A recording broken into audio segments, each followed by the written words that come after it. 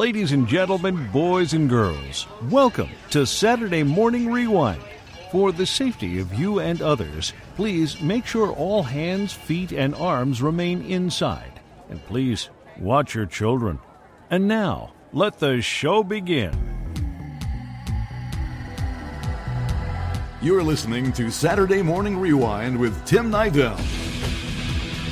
Let's go back in time when turtles roamed the sewers of New York. A masked duck protected the streets of St. Canard. I am the terror that blacks in the night. And knowing was half the battle. Go! It's time for Saturday Morning Rewind. Hey, Toonsters, welcome to Saturday Morning Rewind. I'm your host, Tim Nidell, of course. Welcome to the very first episode of 2016. Now, normally on the first of the month, you get an episode with Gary and I, my co-host and I, talking about a cartoon subject. But poor Gary Barry. Sorry, Gary. I think I just gave you a new nickname there. Poor Gary is feeling a little under the weather, so he had to pass on this episode. But instead of just giving you guys nothing to listen to, I'm going to release the episode that was going to be released on the 15th of this month. So instead of getting Gary and I right now, you get this interview. But on the 15th, Gary and I will be back, and it's going to be a musical-themed episode where we're going to be talking about our favorite cartoon theme songs and our favorite music from movies, but not Disney-related movies, because honestly, it's really hard to compete against Disney when it comes to music. So I think I'm going to dedicate a whole show to them later on. But anyways, this episode right here that you're listening to right now is a really, really cool one. We have Stuart Pankin, who voiced Earl Sinclair on the 1991 to 1994 series Dinosaurs. Honey, I'm home. I don't know about you guys, but this was an amazing show. I grew up with it. I remember it was on Friday nights, and I used to just sitting home, just being in awe. Honestly, I mean, the set was just amazing. And there still hasn't been anything since then to really compare to this set, honestly. And the show was just so before its time.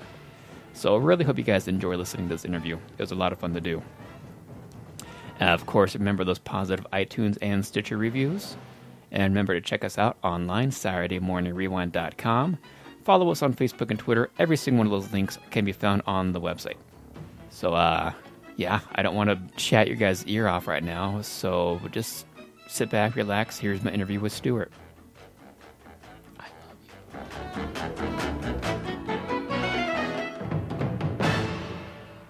How you doing, kid? Good, man. How you doing? I'm fine, thank you. Good. Okay, so I don't want to take up too much of your time, so are you ready to get going? Take your time. Oh, well, I will then now. We have a couple hours then, so... No, speed it up, Tim. Okay, well, let's start from the beginning of Dinosaurs. How did you get involved in Dinosaurs? An audition, but beyond that, I was called in by Michael Jacobs. Michael and I met years ago when in 77, when we both auditioned for a show called the San Pedro Beach Bums, which was Aaron Spelling's first and last attempt at hour-long comedy. He didn't get the part. I did, but he remembered me enough to call me to do a show that he later produced called No Soap Radio. Okay. Which was it lasted about 5 shows, but he was very sweet and called me. So I worked with him on that for a while, and then I guess he remembered me again on Dinosaurs, and called me, and I auditioned. He told me every actor in California auditioned for that part. So really, yeah. I mean, it was it was a great show. It was a great script. Mm-hmm. And a great job. I mean, voiceover jobs are always great for actors because you can show up in your underwear. You know. Yeah, so I did that, and I read for it, and I got the part. I did hear that James Belushi was offered the role. Is that true? That I don't know. Okay, yeah. I don't know. And I guess he wanted to pursue acting in movies and all, so he turned it down. Well, I'm so glad he wanted to pursue acting in movies. Exactly. We wouldn't have the Earl that we love and know today.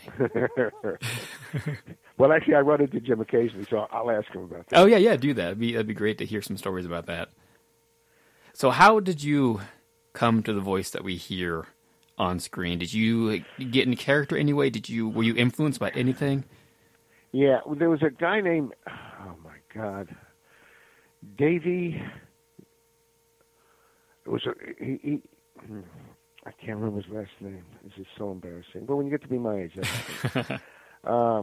He was a wonderful character actor. He was in It's Always Fair Weather. Maybe I should look that up. But he had a voice like this. It was it wasn't quite what Earl ended up to be. But I remember him singing a song, "Though the time has come for parting." It was this wonderful New York. Mm-hmm. And when I went into the audition, I had him in mind. And I did what I tried to approximate that voice. And I think it became more like this. Earl became more like this toward the end. Mm-hmm. But Davey, and I'm going to look him up. Yeah. I'm going to sit at the computer, and I'm going to go to IMDb, and I'm going to look up It's Always Fair Weather, and then I'll tell you. But go ahead, you ask your questions. What was the recording process like? Were you guys together, or were you by yourself? That's interesting. It was. It started out. We did it for about 3 weeks, and we actually showed up at ABC and sat around the table and read the script. And that didn't last long. And then we went in alone. It was a lonely sitting for me. It was like because Earl had the lion's share of stuff for the most part. It was like sitting in a room for about 5 to 8 hours. Doing it alone. And we each did it alone. We never did it together. Okay. I mean, there was never, because the tracks were all separate, so we never, even if we had scenes together, as we always did, it was never together. They always put it together. And we always had to re-loop the puppeteers, the Henson puppeteers, because the guy who did Earl as a puppeteer and put the voice track in, he was a little English guy, talk like this, and it was like, Fran, I'm home, honey, I'm home, I'm going to eat you, So that had to be replaced. Uh-huh. So he was great. The puppets on screen, did they record those first, and then you guys went over with the voices and that kind of stuff afterwards? That's exactly right. Okay. That's exactly right. They did it on set. If you know anything about it, it was a great set, and they did that, and then we came in later when it was all edited and put together, and replaced it. Nice, yeah. And replaced the voices. I wanted to talk about that set. Were you able to even see the set at all?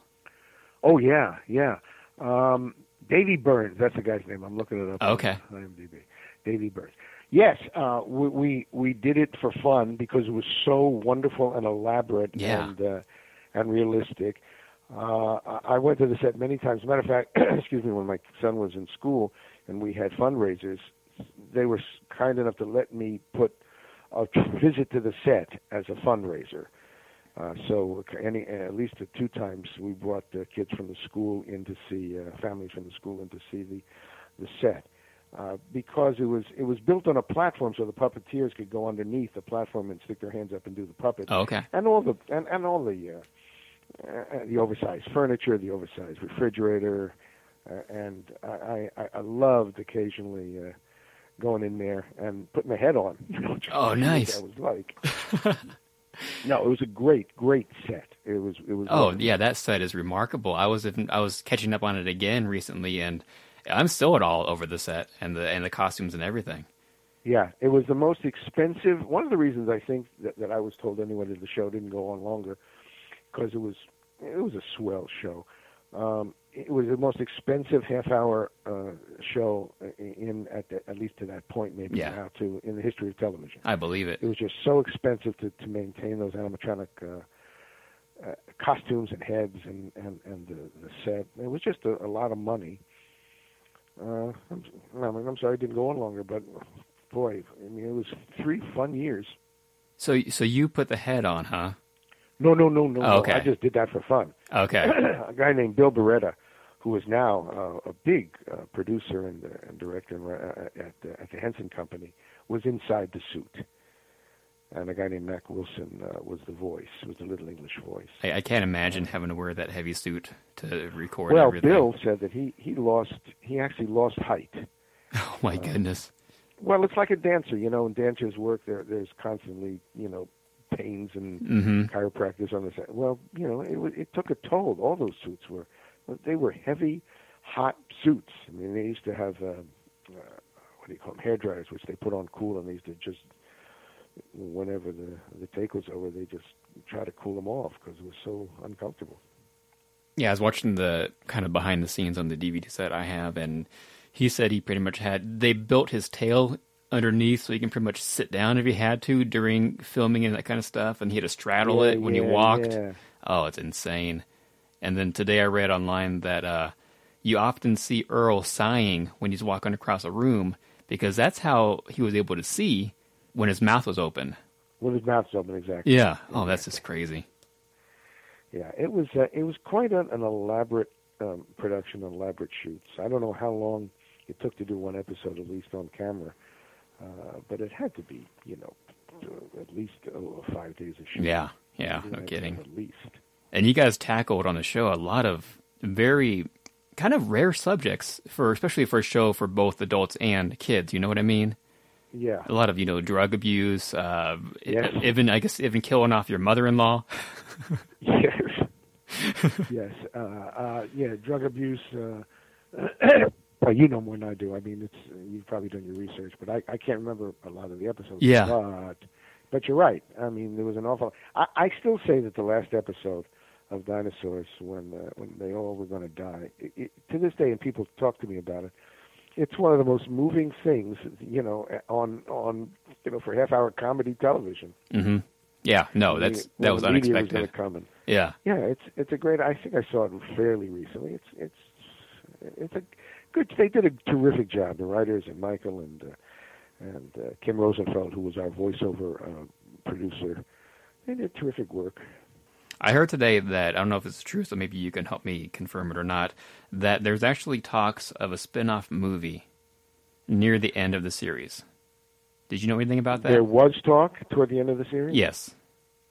I can neither confirm nor deny because I don't know. Yeah, I read it on IMDb today. You never know if that is true or not, but they say because of slightly declining ratings, that kind of stuff, they just decide not to go on with it.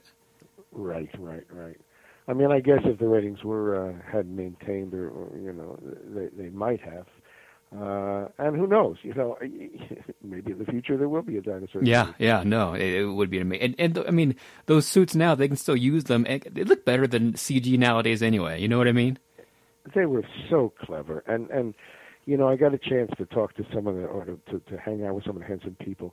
And the complicated animatronics, it's hard to describe. It's like putting your hands in. It's like playing the piano, and if you push a button this way, the eyes go up. If you push it this way, the eyes go sideways.